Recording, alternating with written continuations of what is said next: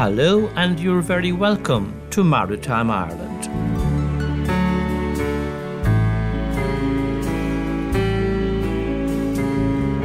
This is Tom McSweeney, and on this edition of Maritime Ireland, why are seafarers forgotten?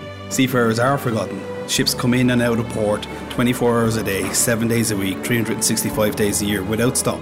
That's easy to forget about. Captain Steve Malone, Secretary of the Nautical Institute in Ireland, will discuss the challenges facing seafarers on whom the world's trade depends. In actual fact, I first heard about all of this sort of activity in 1957 when I was 13, and my father brought a half-deck fishing boat which we converted into a motor sailor over a couple of years to Ringsend. When and why English trawlers were built in that great Dublin maritime centre, Ringsend. Maritime author and historian Cormac Loth will tell us how Brixham trawlers came to Irishtown.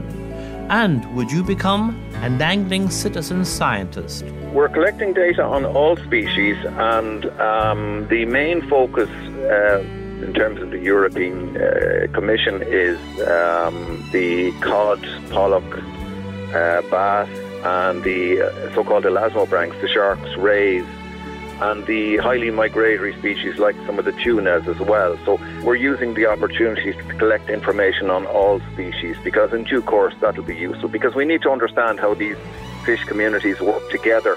Fisheries Ireland is asking for anglers to help with this research. William Roach will outline how you can help. Also on this edition, why are lifeboat crews reluctant to accept recognition for what they do? A roundup of the month's maritime news and a look back at marine history of the month.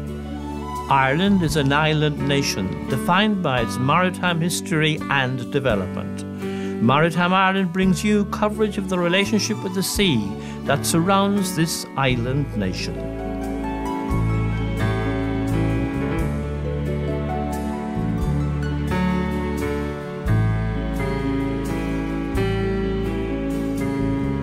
The world's trade depends on seafarers. If there weren't seafarers, there wouldn't be trade. That is a truism, a statement that is obviously true. But how much thought is given to seafarers and how they impact on our daily lives? I was invited to a conference at the National Maritime College in Ringaskiddy on the edge of Cork Harbour, which had a title that intrigued me: Seafarer Wellness. Are the signals being read? It was organised by the Nautical Institute, the international maritime organisation, by the Irish Institute of Master Mariners and the college. It was revealing about the challenging conditions in which seafarers work and the stress they're subjected to. Captain Steve Malone first went to sea in 1995. He's Secretary of the Nautical Institute in Ireland. The whole maritime trade is based around seafarers. If there wasn't seafarers, there wouldn't be trade. So the ships are moving from A to B, and to go from A to B, obviously there's ship's crews, captains, right down to the able seamen and the OS, the ordinary seamen. So seafarers should be centre to all activities. In the past, because it's a multi-million-dollar operation, the ships became the main item, the asset. How valuable was the asset? The industry is starting to change, and forward thinkers are pushing the seafarers forward to say, without seafarers, shipping doesn't happen. So seafarer wellness is critical, and we need to focus on seafarer wellness. We can't just lock them away and have the forgotten workforce.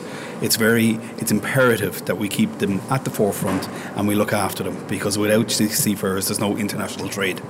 And of course, seafarers are effectively locked away because they're out of sight, out of mind while they're doing their work. Yes, that's correct. Seafarers are forgotten. Ships come in and out of port 24 hours a day, 7 days a week, 365 days a year without stop.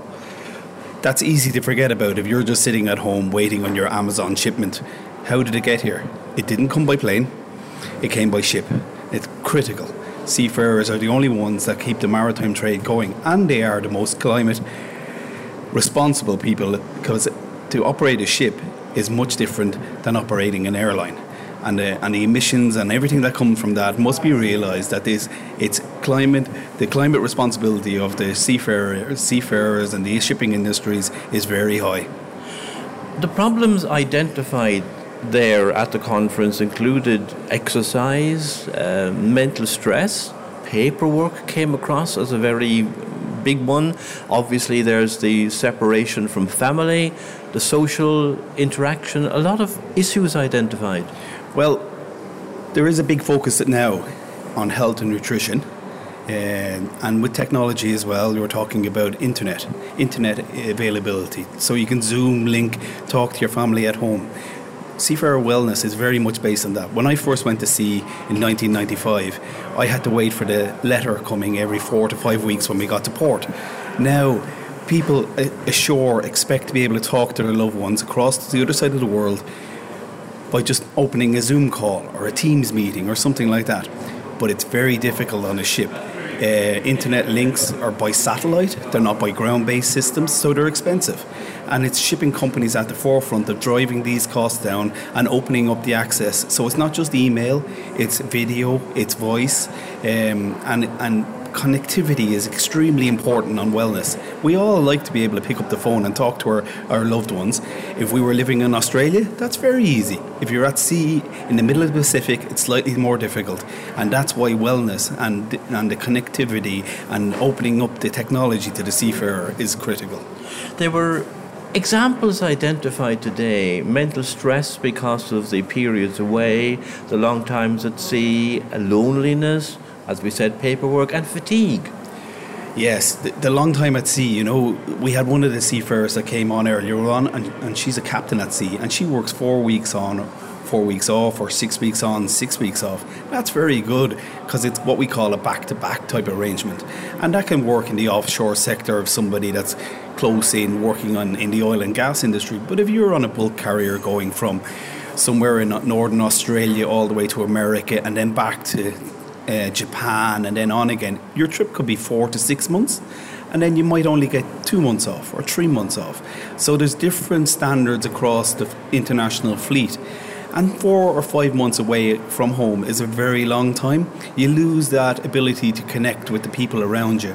So the wellness element, again, I have to go back to it, is connectivity, and it's nutrition, it's fitness. And if we start to bring what we expect ashore, like living and working in a city or the countryside, and we transfer it back over onto the shipping, but it's problematic. It's always difficult. There's different standards throughout the world. There's different customs, as in port authorities that may restrict people going ashore for security reasons.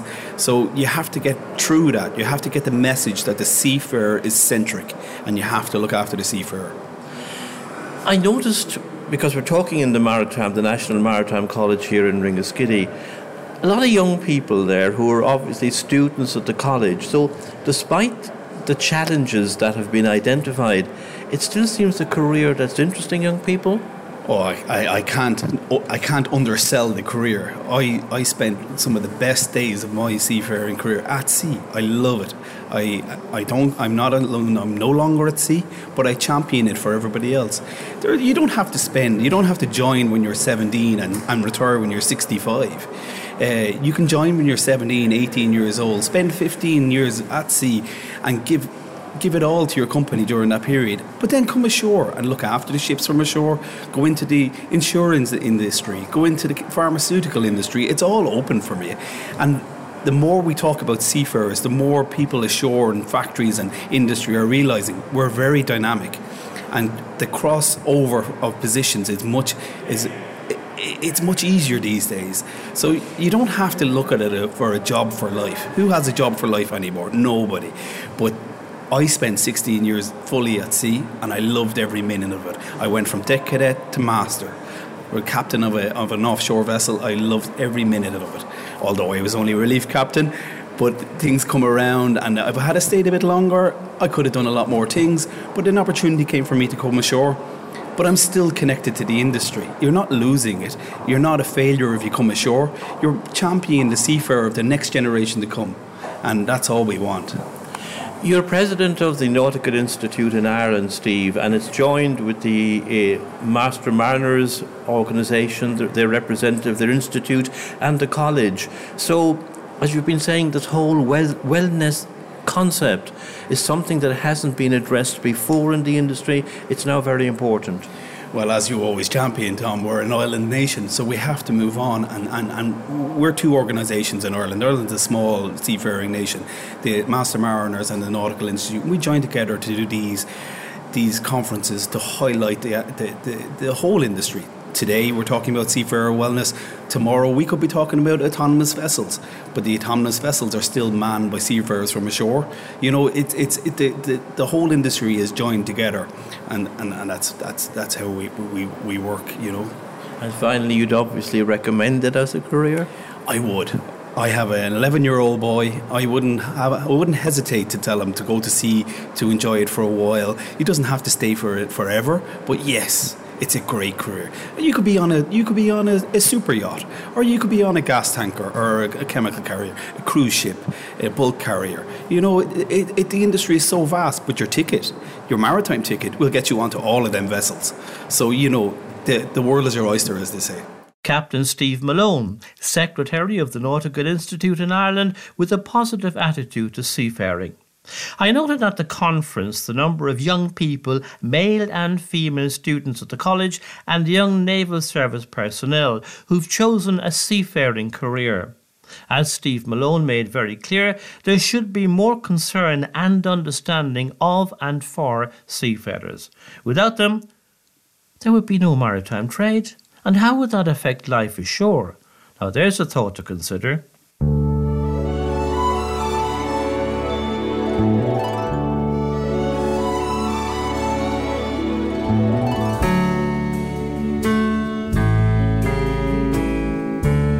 In last month's programme, I said that you can expect to hear a lot about the spatial squeeze in the immediate future, all to do with increasing competition for space offshore as wind energy developers seek areas for generating turbines, and those who already use that space find themselves pushed out. There's no disagreement about the need for wind energy generation, but how will the various sectors achieve agreement?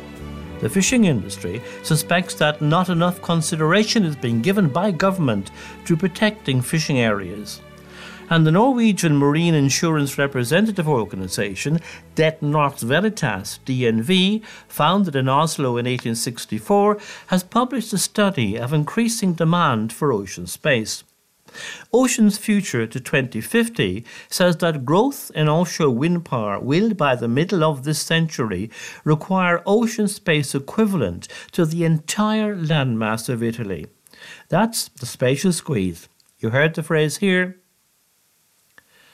When I first worked in Dublin as a journalist on the staff of the Irish Press newspaper, I got to know Ringsend, and buying fish and chips there, heard that the area was also known as Raytown, reflecting its history as a fishing village and the catching of a popular species, ray. A short distance from the city centre, Ringsend was originally a long, narrow peninsula separated from Dublin by the River Dodder estuary, known on early maps as Rinón, the point of the tide. Local history also refers to it as Irishtown, reflecting a time when native Irish were kept outside Dublin city walls. It's a special place, resonant with maritime history, which Cormac Lowe, the maritime author and historian, chronicles in his new book about the Ringsend sailing and fishing smacks, the Brixham trawlers that were brought to and later built there. They were very unique to the south of England initially. They were something that blossomed after the Napoleonic Wars. They were very large, gaff-rigged wooden vessels of about 40 tons, cutter-rigged, and they had great sea-keeping abilities. They could keep the sea in practically all weathers and keep fishing when other vessels would be heading back into port. And they could fish in very deep water with the sort of gear that they used. They had mechanical winches on board, and they varied a lot from the type of vessels that were around locally in Dublin and the east coast of Ireland generally. So when the first of them arrived in Ringsend in 1819, they proved very successful, and they were copied extensively by a lot of the locals, both the methods of fishing and the type of boats that were built. And a great many of them were subsequently built in Ringsend along the style of the Brixham trawlers. That was an amazing development back then, wasn't it? That an Irish port like Ringsend would go all the way to Brixham to get trawlers. It's interesting to look at the history of the whole beam trawling under sail scene at the time, because it began with the formation of a fishery company by a group of enterprising businessmen in Dublin who could see the potential for a bit of profit in the extensive fishing grounds that were available, rich fishing grounds that were available on the east coast. And they knew that a better type of boat existed in Brixham. They launched a fishery company that was subscribed to by public subscription, and they sold shares in it, and they sent over to Brixham and bought 7 boats initially that were brought over to Dublin, along with their crews and many of the families of the crewmen, a great many of whom settled subsequently in Ringsend. There were some initial setbacks with the locals, but it was very swiftly realised that this was a much superior way of fishing and a much more efficient way of fishing to bring fish from the deeper waters to the Dublin market that had never been sort of brought before by the local fishing boats that didn't have that capability. The fishery company folded up after about 20 years, but at that stage a great many more boats had come over from Brixham along with their families, and they stayed in Ringsend over the period of 100 years. It lasted from about 1819 till 1919 when the last of the boats simply went away. In the 1920 registers, there are no trace of the Ringsend sailing smacks. But it was a very, very successful period for fishing. It dwindled away for a number of reasons after the First World War, largely due to the inroads made on the fishing by motorised trawling and by steam trawling also. But throughout the whole of the period, over the 100 years, there were I reckon about a couple of hundred, between 250 and 300 of these type of vessels. Many of them were built in Ringsend subsequently, but there were a great many boat building yards along the bank of the Dodder River in Ringsend that predated the arrival of the trawlers.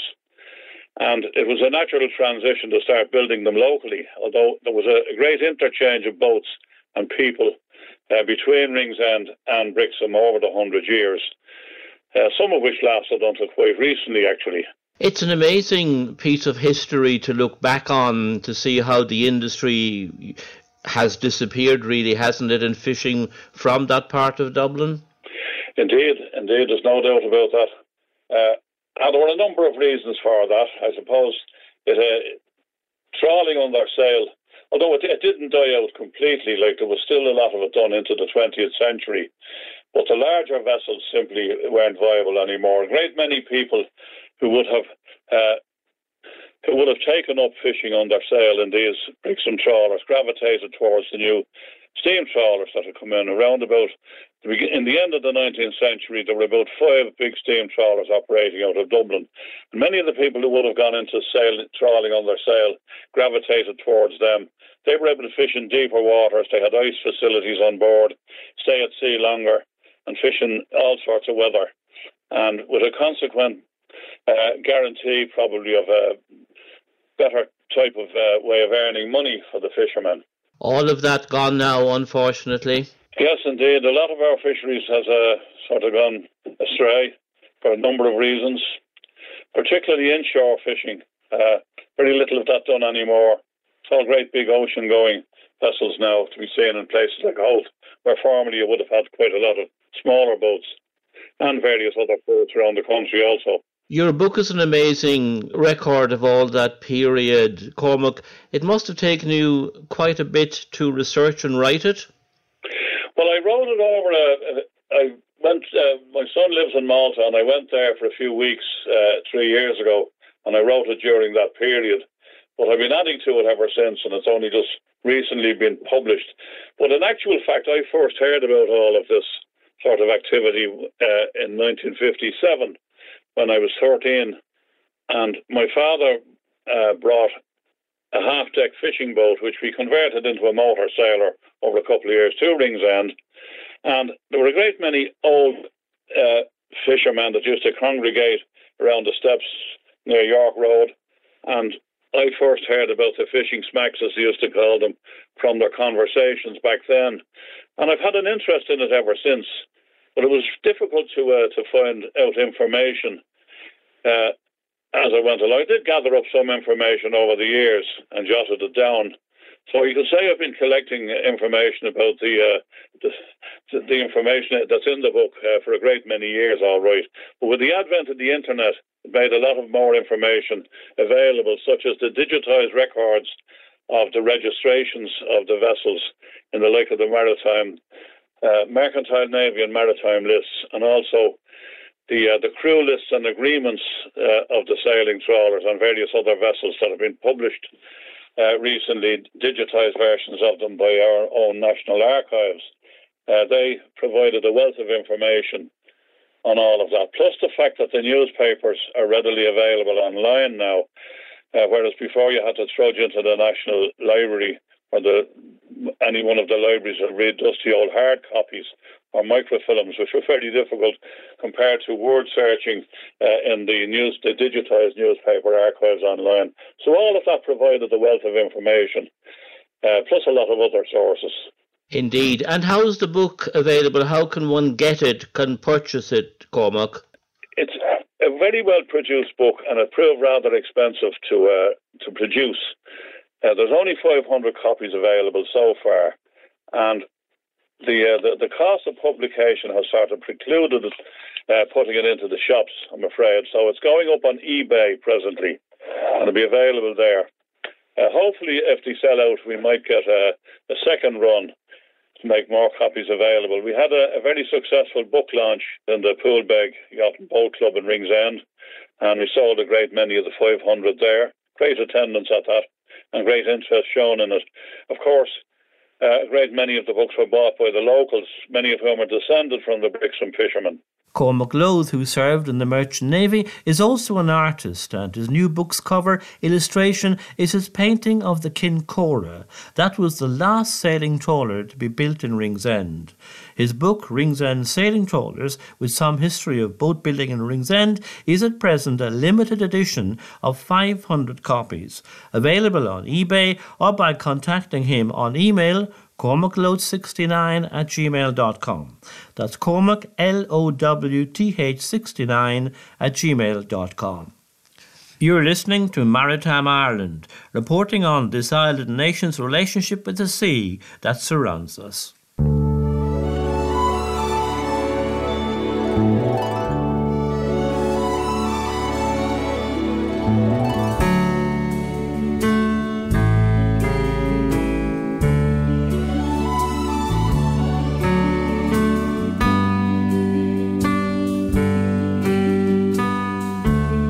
Anton O'Callaghan here with the monthly roundup of maritime news. The Department of Transport is reviewing the Code of Practice for the safe operation of recreational craft. It was last reviewed 5 years ago. The new review is to take into account legislative and other developments in recent years, according to the department, which is inviting public submissions. The Code of Practice provides information about legislation applying to recreational craft, as well as safety advice and best practice guidance for owners, operators and users of recreational craft in Irish coastal and inland waters. The review will include looking at ways to improve understanding of the content for users. Submissions close on Wednesday the 30th of November. For the first time, shoreline change around the coast of Northern Ireland is being checked. This is a project carried out by the Professor of Coastal Studies at Ulster University, Andrew Cooper, and a team of colleagues. They are measuring shoreline change involving coastal erosion from the 1830s until the present day. It's a fascinating study of how the coastline has changed. Earliest coastal maps of the region date from 1830. He says the data assembled will give a good indication of just what changes the sea may be making on the coastline. Now this is an unusual project, dropping hydrophones into the waters of Greenland. An Irish artist, Siobhan MacDonald, is part of the team involved in the project, the purpose of which is to record the sounds of melting iceberg. Did we ever think such recordings would be possible? Well, if the project is successful, and it will be going on over the next 2 years, The hydrophones will capture the sounds of melting Arctic sea ice and other subaquatic audio noises every hour under the icebergs. The international expedition intends to use the recordings in scientific research to explore human impact on the world's oceans.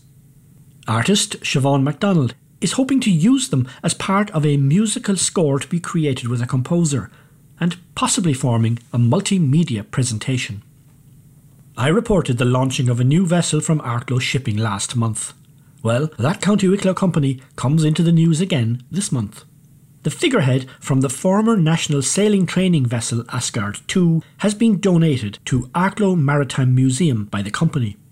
Asgard II was owned by the state, but as far as Arklow people were concerned, she was their ship because she was built in Arklow by the local company John Tyrrell and Son, the epitome of traditional Arklow shipwright skills from design to construction, according to the museum.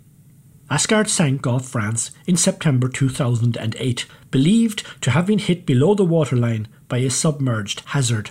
Her notable figurehead was Gráinne Mhaol, the legendary Irish pirate queen, and there's a story to how it is now in the Arklow Museum. Sometime before Asgard II sank, it had been damaged and removed for repair. Somehow it was deemed beyond repair, but sculptor Norbert Roden was not convinced by that decision. A man with Arklow in his blood too. He has reconstructed the original figurehead with, according to the museum, remarkable success. When it became known that the repaired figurehead was for sale, Arklow Shipping Limited contacted the museum inquiring if they would like to have it in their collection. You can guess what the answer was. Such an iconic piece should not be lost to the town. Arklow Shipping acquired and donated it to the museum. So, once again, the people of Arklow can take pride and pleasure in the memory of Asgard II. The figurehead will not be on display for some time. Paintwork and other tasks need to be carried out, and the museum staff must decide how best to display the figurehead as a centrepiece of a dedicated Asgard II display. Over the years, we in the museum, mainly through the generosity of the Tyrrell family, have accumulated a great many artefacts relating to Asgard II. This is the icing on the cake, according to the museum. And of course, had it not been damaged, it would probably be at the bottom of the sea with the wreck of Asgard. The Marine Stewardship Council is an international non-profit organisation which sets standards for sustainable fishing. Its headquarters are in London, and it's marking its 25th year of existence. The Worldwide Fund for Nature was the key mover in its foundation. It has a staff of 140. Fisheries which engage with the MSC to get its certification approval for sustainable and safe fishing are responsible for 74% of the wild white fish catch, 57% of tuna, 83% of global wild salmon catch, and 14% of global wild lobster and crab catch. Over the past year, the sustainable seafood industry has once again shown great resilience in the face of disruption, according to the Chief Executive of MSC, as it is known, Rupert Howes. The industry has shown continued resilience in the face of the COVID pandemic and supply chain issues arising from the Russian invasion of Ukraine, he said, reporting that the volume of catch from MSC certified fisheries increased in 2021-22 to 12 million tonnes, or 15% of all assessed wild marine catch. The Nautical Institute has joined the Ocean Navigation Project to reduce maritime accidents. Around 3,000 maritime incidents occur every year in the European maritime fleet. 28% of those are categorised as severe or very severe. The Ocean Project is focused on improving awareness in navigation, to reduce the frequency of severe accidents, like collisions and groundings, and to mitigate ship strike risks to marine mammals. The aim is to create an improved understanding of accident causes, reducing human, environmental and economic losses, according to the Institute. The Port of Cork cruise ship season had 115,000 cruise passenger visitors this year, and even more are expected next year. The last cruise ship to berth at the Cove Cruise Terminal, closing the season, was the Fred Olsen Cruise Line's MS Borealis. The port has predicted that next year more than 100 cruise ships will call. The Department of Transport has introduced a new online ship radio licence and EPIRB registration system. This replaces the existing paper form and email application processes. It is available at the Irish Maritime Radio Licence System, IMRAD. Look up the department's website for more information. I reported previously the staffing difficulties in the naval service and how an entire class of electrical trainees were leaving for the private sector after being trained. Well, the result of that is that the service will have to spend over €1 million on external electrical contractors to service its ships in port because of the shortage of staff. Contractors will not be expected to go to sea. They will carry out maintenance on ships in port. And to conclude this month, we record the death of a stalwart of the Maritime Institute of Ireland. Pat Sweeney was a former president and distinguished volunteer of the Institute and its National Maritime Museum at Dún Laoghaire for over 50 years. He had also edited the Institute's newsletter for over 30 years and was also a volunteer at the Stella Maris Seafarers Club in Beresford Place, Dublin. A wonderful, knowledgeable and courteous man, he will be much missed, said the Institute's current president, Joe Farley, in a tribute. And so that's the end of this month's news roundup from Maritime Ireland. Anton O'Callaghan reporting. There are 250,000 recreational anglers in Ireland, according to Fisheries Ireland. That's the state agency for management of freshwater and coastal fish stocks within 12 nautical miles of the shoreline. William Roach is Senior Research Officer there, running a project assessing fish stocks, working with the SRI Ireland through the Irish Marine Recreational Angling Survey. It's collecting data on locations and volumes of fish caught. Shore anglers, those fishing from small boats, and charter boat anglers are being asked to help by reporting their catches, effectively becoming citizen scientists to build up a picture of coastal fish stocks. William Roach has been telling me how the project, which started in September, is going. It's working out very well, Tom. Ireland, like all other member states, are obliged to collect and report data on recreational fish catches. And Inland Fisheries Ireland, for whom I work, have the role of protecting and managing and conserving our sea angling resources. So we're collecting these data on behalf of Ireland Incorporated and reporting for the Green Team. The programme is aimed at something like 250,000 recreational anglers. That's a lot of people. And what you're doing is asking them to record their catches and their releases and put them into what's going to amount to a pretty vast data bank. Absolutely. So we've got an electronic tool, like a digital app, which anglers can use. As you say, we've a lot of anglers. We've about 3,000 kilometres of coastline to try and survey. So we've a twin-track approach with a survey ongoing, and then this app, which is encouraging anglers to record their own data. And for that, we will obviously collect information on their catches and when they're most active, the species that they're catching, and the numbers that they're both catching and releasing. And that then will come to us, and we can parse that out and report it to the European Commission in due course for fishery management purposes. The design here is to collect as much information as possible to try and ensure that we have sustainable fisheries. So if we know what anglers are catching and we can compare it to the commercial side, we can get an understanding of our sustainability. And anglers then have a diary that they can use themselves for their own purposes, and they can refer back to it at any stage over the course to see where they've been fishing and what they caught and maybe what gear worked best for them. Now, this is an entirely voluntary project, isn't it? You're asking for the help of anglers. How long will it go on for?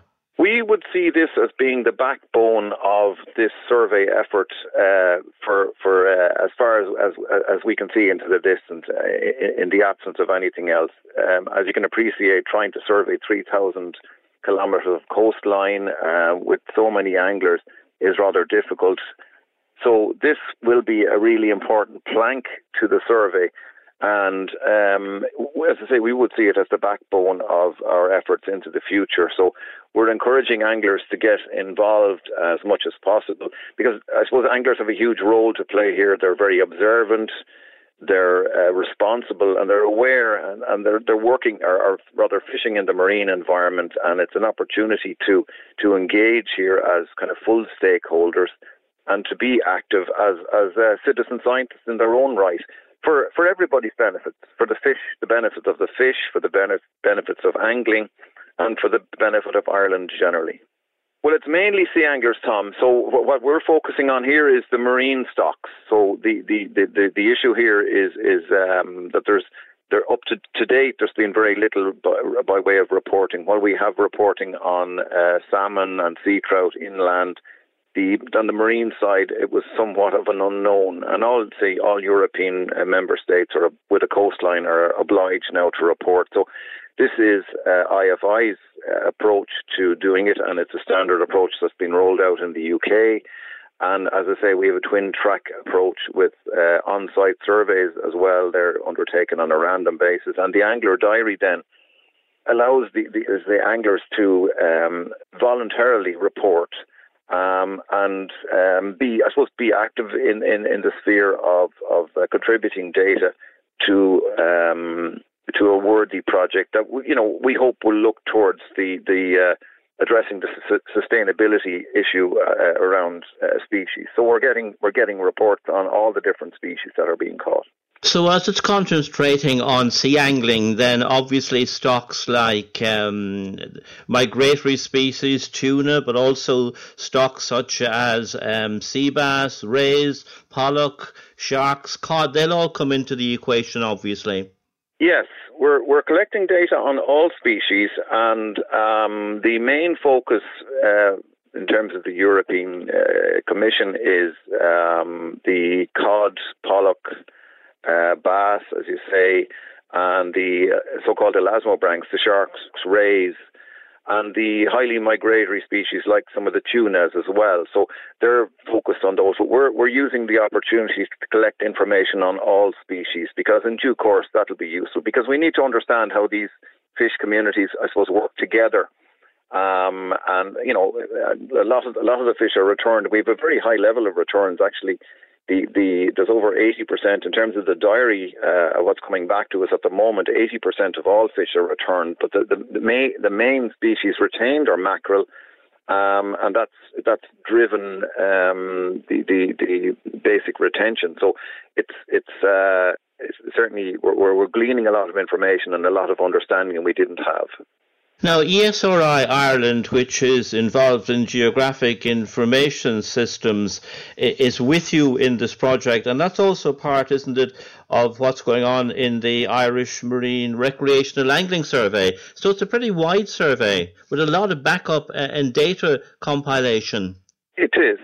ESRI Ireland are one of Ireland's leading providers of kind of digital services, and we're working with them closely, and we've developed this app which has been rolled out to anglers for this IMREC survey, Irish Marine Recreational Angling Survey, and it's a very fruitful project for us.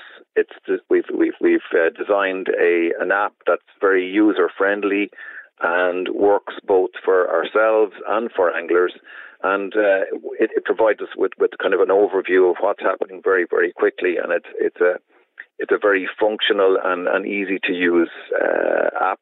And we've got videos on our website as well that you can view how to use it, and it's very, very straightforward. With more anglers collecting data, obviously, you'll build up a pretty extensive picture of fish stocks. Could I ask, while it's concentrating on sea angling, what about shore anglers who'd be on the shore and would probably, see marine stocks from that point of view? Yes, well, we're covering all sectors. The marine angling sector comprises three main sectors. You'd say the shore anglers, which are included here. The small boat anglers, again, small craft that would probably go out mostly in the summer in inshore waters.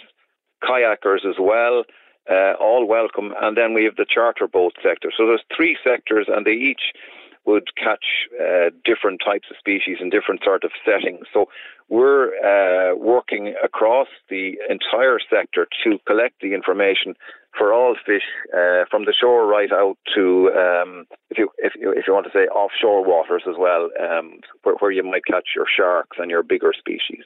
So finally, the message, William, really is this is a great time for anglers to get involved as citizen marine scientists, as you say, and get involved in this project. It is. I think, it's an opportunity to get involved heavily here, collect your own diary, which will work for you and maybe help you to kind of manage your fishing and understand your own fishing patterns, because it's all mapped out for you on your personal app, and also to contribute to a broader project which is working across Europe and with a view to increasing the sustainability of stocks, which will benefit Ireland, it'll benefit the fish, and it'll benefit anglers. And I think it's a win-win. The more we know, the better we can manage and the better we can understand our populations. And for those who will get involved, all the information on the website of Inland Fisheries. That's right, under IMREC, IMREC. So you're Inland Fisheries Ireland, and put in IMREC into your search engine. It'll come up for you, and it's very easy to join. We'll once you get on to us, we'll respond very, very quickly, and you'll become active. Then it's just a matter of whenever you go out, putting up your information, and it's very easy to use, and I'm a regular user myself whenever I can get out to go and do a bit of fishing. As every angler likes to do. William Roach, Senior Research Officer at Fisheries Ireland there. So, shore and sea anglers, your help is sought. Fisheries Ireland website under IMREC has all the details.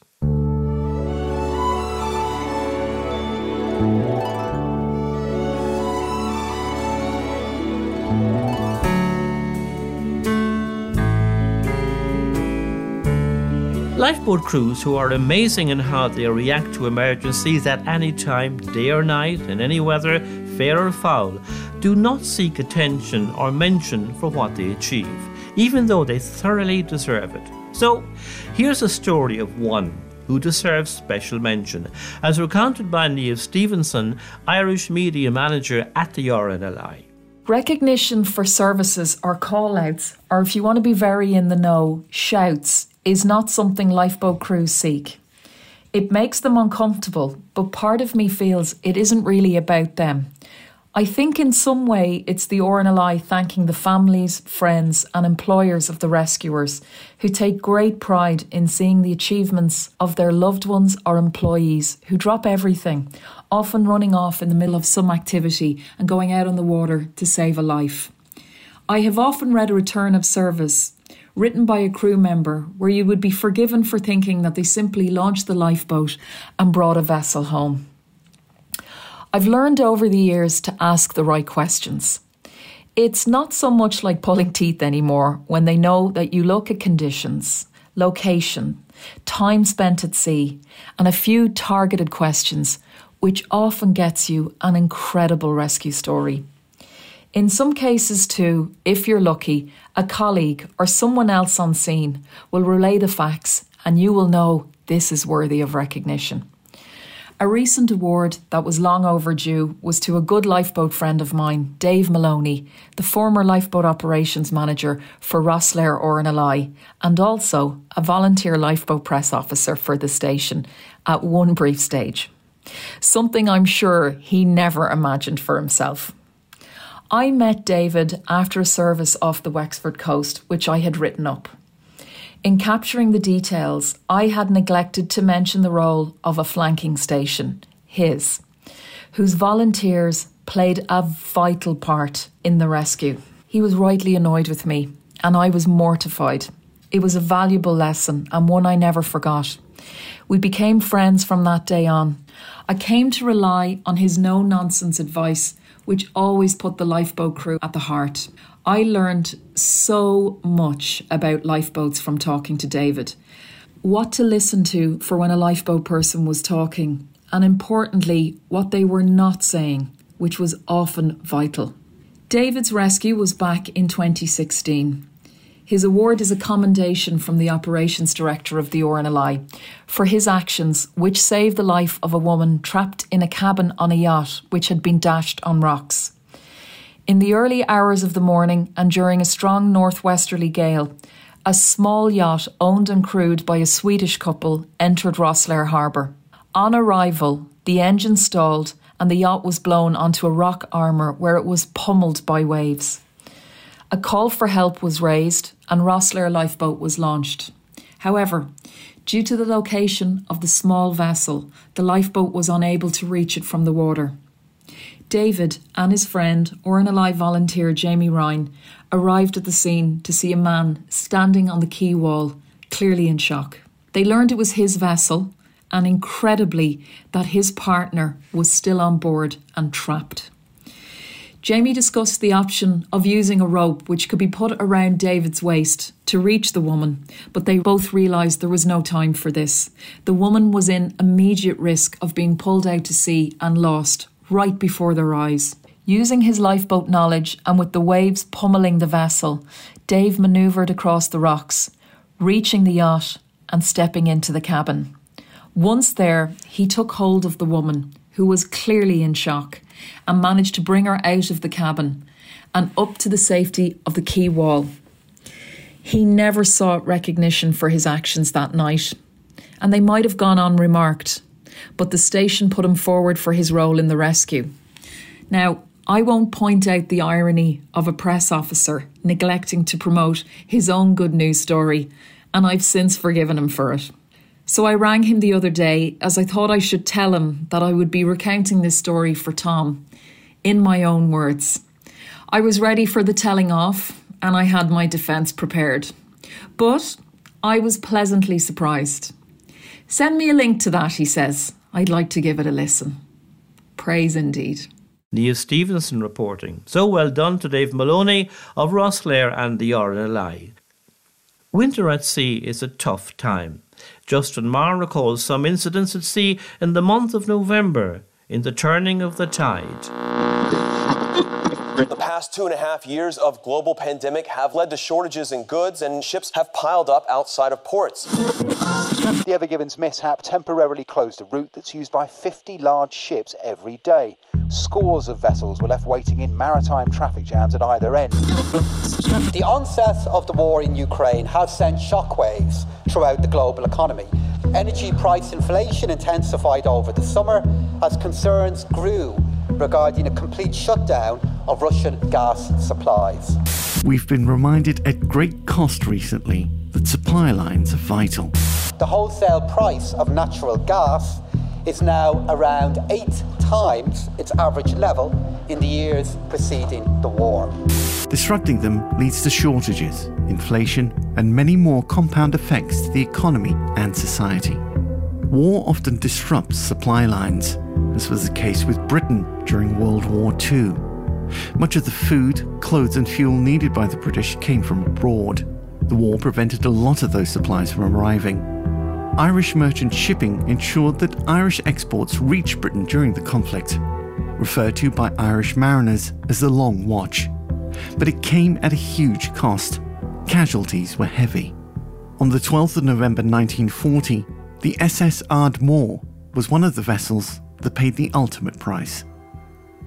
The Ardmore was owned by the City of Cork Steam Packet Company. She traded mainly between Cork and Liverpool as a cattle ship, but in 1939 started trading between Cork and Fishguard. At 8 p.m. on the 11th of November 1940, she sailed out of the port of Cork with a crew of 24 men aged between 18 and 65, most of them coming from Cork and Dublin. She held about 1,000 cattle and pigs and other agricultural goods. The weather that day was severe, with many ships staying in port, electing not to risk the treacherous conditions. However, Ardmore's captain, Thomas Ford, decided to set sail. At around 11 p.m. that night, she was spotted off Knockadoon Head. It was the last time she was sighted. She would never reach her destination. Over the following days, air and sea searchers could find no trace of the ship or her crew. A few weeks later, some wreckage and livestock from the ship washed ashore on the Pembrokeshire coast in Wales and on the Saltee Islands off County Wexford. A month later, the bodies of Captain Thomas Ford, able seaman Frank O'Shea, and cattleman Michael Raymond were found on the Pembrokeshire coast. But the location of the ship and the cause of her sinking were unknown. It was believed that she had struck a mine, but it would be over 50 years before she was found.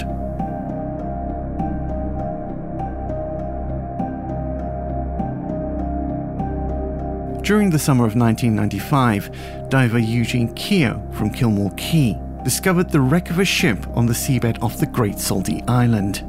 It wouldn't be identified as the SS Ardmore until 1998, following a private investigation by Peter Mulvaney from Dublin. Further research led to the conclusion that the Ardmore had suffered a large explosion to its midsection, causing the ship to sink immediately with its crew trapped aboard. In April 1998, a special Mass of Remembrance was held to honour the Ardmore crew. At a reception following the Mass, then Minister of State at the Department of the Marine, Hugh Byrne, presented family members of each of the crew with an Emergency Mercantile Marine Medal. Shortly afterwards, the relatives had a bronze memorial plaque commissioned and placed on the Penrose Quay side of the Michael Collins Bridge, the spot where the SS Ardmore would have docked and where she had left from on that fateful night in November 1940. In November of 1999, an inquest found that the ship's crew had died as a result of an explosion on board the Ardmore off the Great Saltee Island. Peter Mulvaney told the inquest that the deaths of the crew were due to warfare. Only 56 ships were part of the Irish mercantile fleet in the days following the outbreak of World War II. By the time the conflict ended, 16 had been lost, along with the lives of 136 seamen.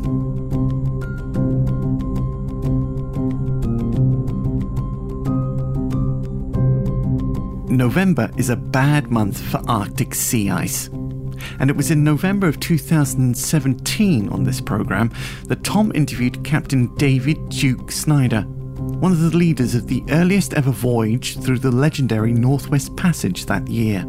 Captain Snyder, a master mariner with 33 years' experience under his belt aboard naval, commercial and Coast Guard vessels in polar regions, had helped the Finnish icebreaker MSV Nordica make headlines around the world for that landmark voyage. He told Tom what it was like to journey through the Arctic sea ice. When you're actually in the midst of it, in a full ice field and an icebreaker, it is pretty ominous. The ship movement is like no other. You're reacting to the ice, and it's more of a grinding, lurching. It's the noise, I think, that I find the most fascinating. Depending on the ship again, it's the crunching, the grinding, and sometimes the scream of the ice as it scrapes down the side of the ship. It's pretty awe-inspiring to be on board an icebreaker in a field of ice, that's for sure. Extraordinary vessels. Absolutely, and really at the peak of technology for shipbuilding. The hull designs are totally different than what you need for efficiency in open water, which makes them unkindly seaboats in an open sea. Truth be told, the reason I gravitated towards icebreaking over anything else is I have my tendencies to seasickness, and I've never got seasick in an icebreaker. The movement's that different. One thing listeners will be astonished to find out, how do they protect their engines, their propellers, as they force their way through? Because presumably the ice is still there coming back at them. How are they protected that they don't get into trouble? Well, most modern icebreakers, to start off with, are typically double-hulled. So, there's that second hull that's protecting the tanks and the interior spaces from any overt damage that we certainly want to prevent. Propellers, the thrusters are usually very robust, much more robust in construction that you're going to get from any conventional ship, and oftentimes the hull is designed to shield them and keep them, for the most part, out of the way of ice. but nothing is fully protected. And on occasion, even the highest ice class designs will suffer some propeller damage or thruster damage. But it's certainly our job to try and keep that to a minimum. And finally, Duke, this first historic in its way voyage so early in the year, does it indicate that global warming is a reality from what you've seen? I absolutely think it's an indicator. And I want to make it perfectly clear that global climate change is clearly evidenced in the Arctic. In my years up there, I can absolutely attest to the changes. We're fully aware that there are cyclical changes, and there are cycles of 11 years and 50 years of good and bad ice years. We're still seeing those, but there's a massive underlying gradual reduction in overall ice extent and ice thickness. I think more correctly, though, you have to take in context that this is also technology. Very well-found ships, well-designed, high horsepower, excellent planning going into it. The team from Arctia had worked for 2 years before they did a Northwest Passage, 2 years previously, doing the latest passage ever. So with that information, the information we had looking at the ice conditions, with the benefit of modern satellite imagery and all of that we had with us, we could pick a good route, pick the least risky route because of the technology we had at hand. So I wouldn't want to go out and say this proves climate change, but it certainly was enabled by climate change to some degree. Captain David Duke Snyder, ice navigator aboard the MSV Nordica, which made the earliest ever voyage through the Northwest Passage in 2017.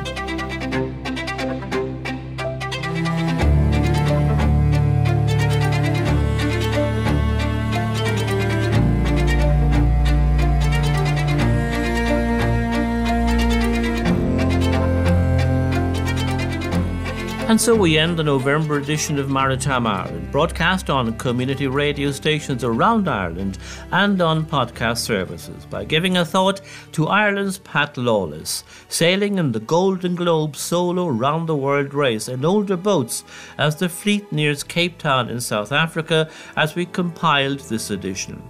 66-year-old Pat reported at race headquarters that he had a scare when he thought he had discovered rat droppings on board his Saltram Saga 36 Green Rebel. I screamed. It turned out to be black pepper, but my heart, it gave me quite a shake, he said. His knee and ribs, which he hurt earlier in the race, have improved.